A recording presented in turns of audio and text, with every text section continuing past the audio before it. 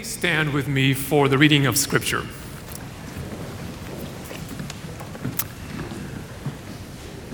For to us a child is born, to us a son is given, and the government will be on his shoulders. And he will be called Wonderful Counselor, Mighty God, Everlasting Father, Prince of Peace. Of the greatness of his government and peace, there will be no end.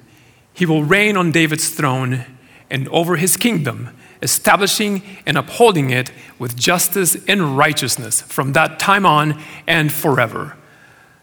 The zeal of the Lord Almighty will accomplish this. The word of God. You may be seated.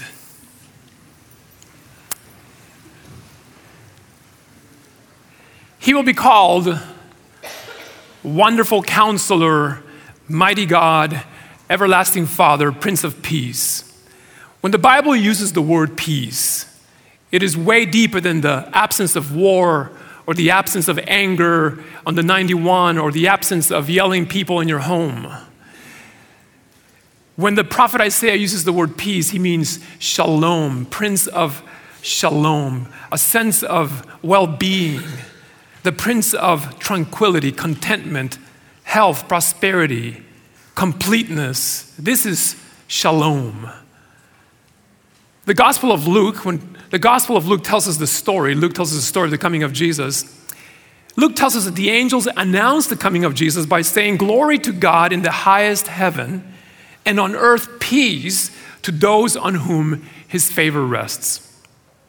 Luke later describes the work of the apostles in Acts this way, they were announcing the good news of peace through Jesus Christ, who is Lord of all. So this month, we're going to spend all of our time, the next few weeks, talking about peace.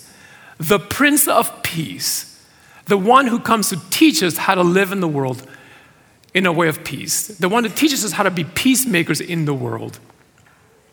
A whole month welcoming Jesus and learning from Jesus how to live in this world as peacemakers. Today I have 3 observations on the coming of Jesus. 1, Jesus comes as a baby. It's easy to think of our Prince of Peace as a baby. We worship him as a baby. We sing about him this season as a baby. And if you've ever held a baby, it's easy to know babies are calling us to peace. One author puts it this way: babies are completely dependent and vulnerable and helpless, in need of someone to love them, to care for them, to nurture them, to protect them. There is, when Jesus comes, no army, no parade, there's no invasion. It is a helpless, powerless, little scrap of flesh that requires our attention. Peace. We can think of our Prince of Peace as a baby. That's easy. Every baby, every innocent and defenseless child is God entering the world again, says one author. Isn't that beautiful? Every baby, every new child is God entering the world again. And how we treat them is how we should treat each other. And there's something that I've said here before that I love. Barbara Brown Taylor says this: we think we hold babies, but really babies hold us, don't they? They hold us together. They give us shalom. Have you ever held a baby when they're sleeping? I'm at that weird age. Can we talk about it? I'm at that strange age when I want another baby, but I'm too old. I told Shelly the other day, my wife Shelly, for those of you who don't know who I am, I have a wife, her name is Shelly. Shell, I think I'm ready for another baby. And she said, Sam, that's impossible for us. And I said, babe, read Genesis. Abraham and Sarah. We can even skip the whole Hagar servant lady thing.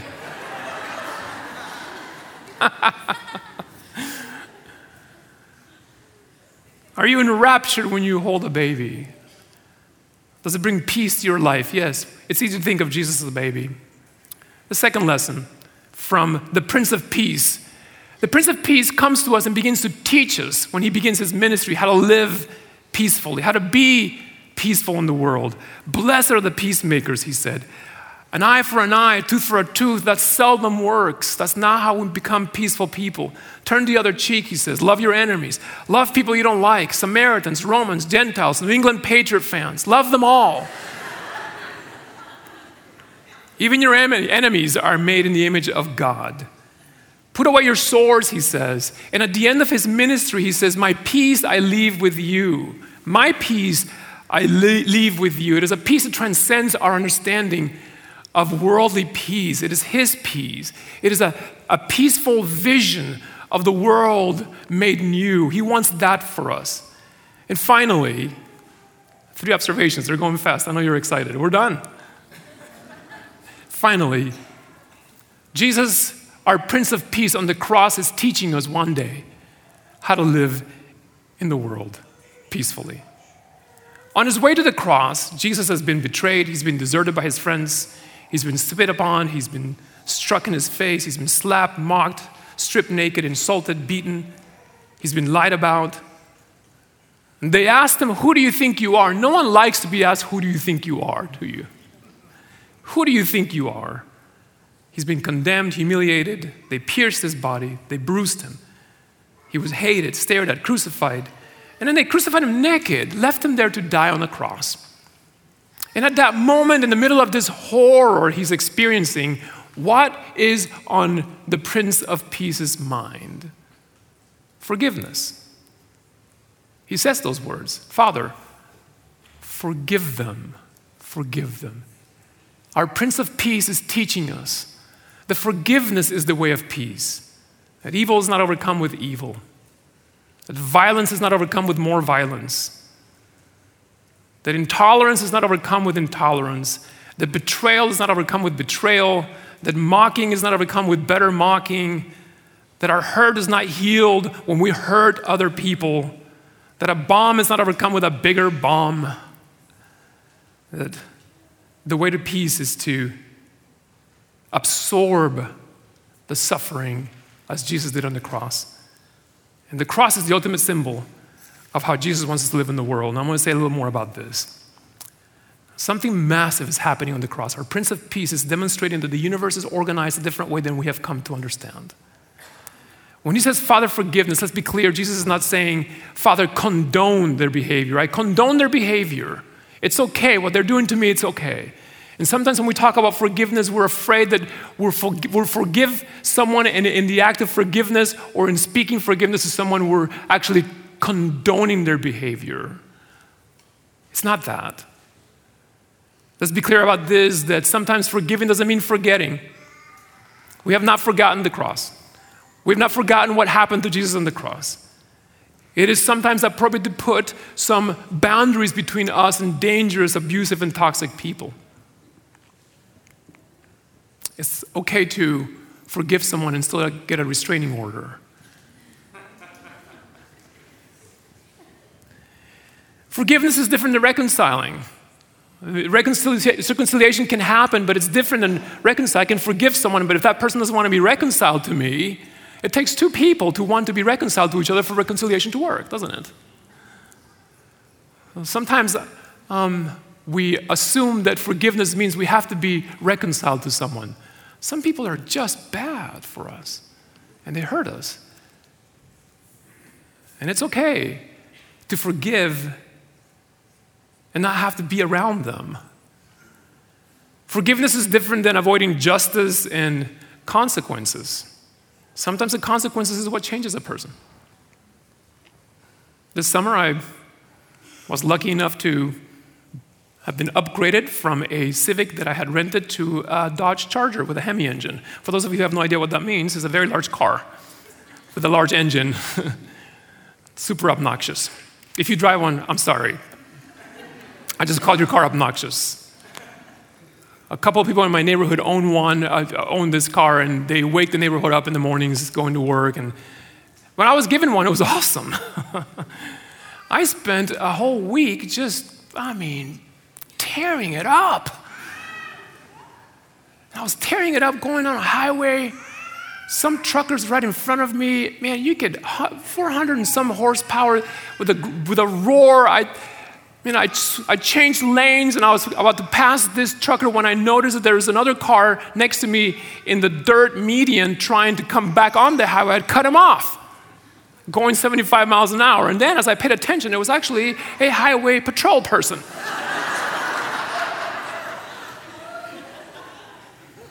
It took a split second for me to realize, oh, I did that. Oh, no. So I assumed I'm going to get stopped today. I just made my way over. Sure enough, he came over. He was so mad. You could have killed me. So well, you could have just slowed down and gotten behind me. Unfortunately, I actually said those words to him.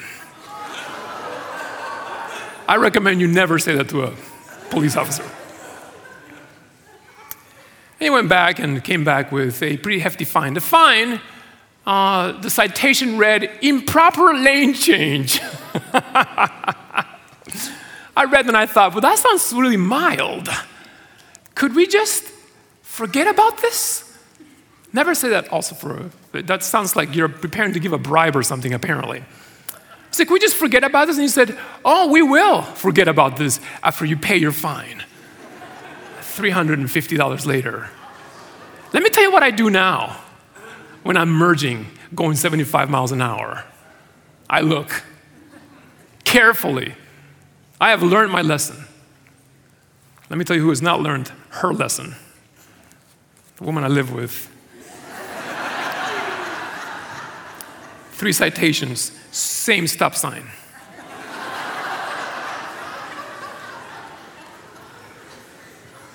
I love you, babe. I know you're watching. She's in Florida with her family right now.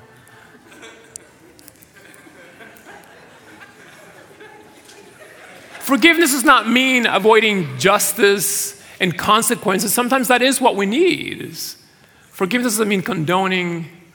Forgiveness doesn't mean, what is Jesus saying on the cross? Father, forgive, forgive, forgive, forgive. Here's what I believe is happening. Here's what I believe our Prince of Peace is teaching us on the cross. We want to give back whatever injury has been caused to us. If you said something nasty to me, you wait. It's coming back at you. Because if I just absorb that nasty thing you said to me, it begins to eat at me, and I'm not going to keep it here. It's going to make me toxic. If you cut me off on the 91, it's just a matter of time before I cut you off, or someone's going to cut off. If you watch baseball, you know that if a pitcher hits a batter, what's going to happen next inning?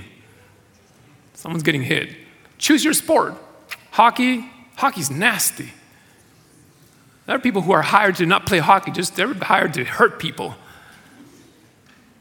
If you have an argument with me today and you say some nasty things to me today, there's a day coming when I'm going to dig that up and I'm going to give it back to you. And what Jesus is saying is, what if we just absorb this? We have bought into the notion and the belief that there's a thing called redemptive violence. We're redeemed when we give it back to somebody. We got to get this out of our life somehow. So we act out against each other. We cut people off on the 91. We say nasty things back to each other. And on the cross, Jesus is saying there's another way. It's called redemptive suffering. I'm going to absorb this pain. I'm going to take this ugly thing you've done to me and I'm going to take it out of circulation by just forgiving. Sometimes, the way of peace Jesus is teaching us is to say, I am not going to keep this hurt, this awful thing you have done to me in circulation by doing it to someone else. Have you ever been with someone in a car and someone does something? I don't know why I'm choosing all these car metaphors today, but that may be my growth area. And they lose it completely because someone won't get going when the light turns green. Like, come on! It's like they brought something else to the car. It has nothing to do with the light turning green and someone not going. It's like a year or 2 or 3 or maybe 10 or a lifetime of pain just surfaced right there. They were angry when they got in the car. Have you ever been around people who are just angry all the time? It's like what if we just forgave? Here's one author puts it, Henry Nouwen. He says, there's another way to live in the world. We can forgive. It is agonizing to not give things back. It is a form of suffering. It means absorbing the debt, taking the cost of wrongs completely on ourselves. And it hurts terribly, but many people would say it feels like a death. Yes, it is a death. But these deaths can lead to resurrection. Instead of living a life of bitterness and cynicism, we can say, this thing will die here. And we can experience a resurrection into life. I believe our Prince of Peace on the cross is teaching us this. Father, forgive. Father, forgive. Father, forgive. I'm going to teach the world to live a different way. You absorb the hurt. You absorb the pain. And then it's out of circulation. And there can be a resurrection. Years ago, the pastoral staff and your leaders, chose the hottest day of the year for a picnic on the campus. Some of you may remember this. Some of you really remember it because you may have been injured by the day we spent outside in the sun. It was so hot. It was so hot. It was like when you open the oven to check if the cookies are done and you get this blast of heat in your face. It was like that when we opened the doors, and we knew we better get the older folks inside because they're going to die today if they're outside. Some of you were there. Some of you were inside the cafeteria. We were protecting you. And we're all out there and trying to enjoy our picnic, but we weren't. We were really just melting. And then a band of kids decided to start a criminal gang. 4, 5, 6-year-olds. Here's what they did. They found you can give me some background music to this. It'll sound really awesome, Lucas.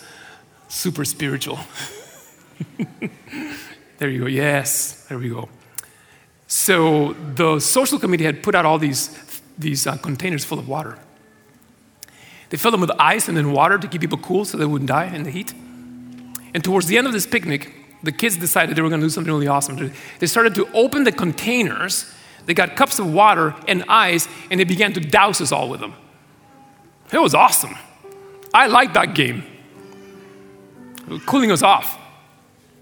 But there's a really weird thing you have to do when a kid's chasing you with a cup of water. You've got to act like you hate it so they actually do it.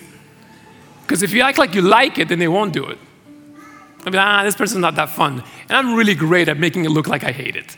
I was like, oh no! I'm going to really hate this. Don't do this to me. But I'm not actually running. I'm like running in place. Like, don't do this to me. Oh no, water, cold. Yeah, it feels great. Keep doing it. And they kept doing it. And I kept acting like I hated it. And then I got hypothermic. They went overboard. And I decided I've had enough. No more of this. And I saw one of these kids. You're probably here, kid. I'm talking about you. This kid goes up to this. I saw the whole thing in slow motion. He's up there trying to get his little cup full of water, and he gets the water in there. He comes down from the table, risking his life to get this little cup full. He doesn't want to spill one drop of it, so he's just looking at it, trying to walk carefully. He looks up, where is he? There he is, the crazy guy that screams when you get him one. So he begins to walk towards me, and I don't know how this is going to end up, but that cup's not going to go on me. I've had enough. I'm cold now. So he's chasing me down with a cup, and I'm standing there going, what do I do now? I finally just turned to face him. I'm like, okay, let's get this over with. He's got his cup. He's about to throw it on me. It took him too long to throw it on me, so what I'm going to say next is going to really disappoint you.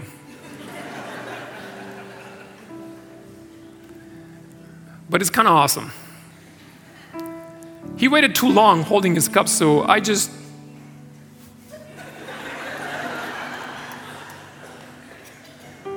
on his face. I mean, it covered him all over his face. And he stood there just with his little lip curled up. And his face said it all. He said, how could you? He didn't say those words. I thought we were just playing a game. I said, well, we weren't anymore. I was done with the game. But I felt horrible at the moment. How could I have done this to this poor little child? And he began to cry. And I'm like, oh, no, buddy. I'm sorry. And then he went, that's okay. And it was over. Just like that. He He absorbed this pain, internalized it, looked at me and said, it's done. And he walked away playing with the little gang. Woo, let's go again. Just like that. Oh man, what if we could do that? He experienced a little death in our resurrection. He didn't go look for another cup. He didn't try to get me back. He just knew it ends here. Maybe this is why the Prince of Peace said over and over again, the kingdom of God is for little kids. You enter it when you're like one of them. Not childish, childlike. There's a difference. Be like a child. The Prince of Peace is teaching us this season to forgive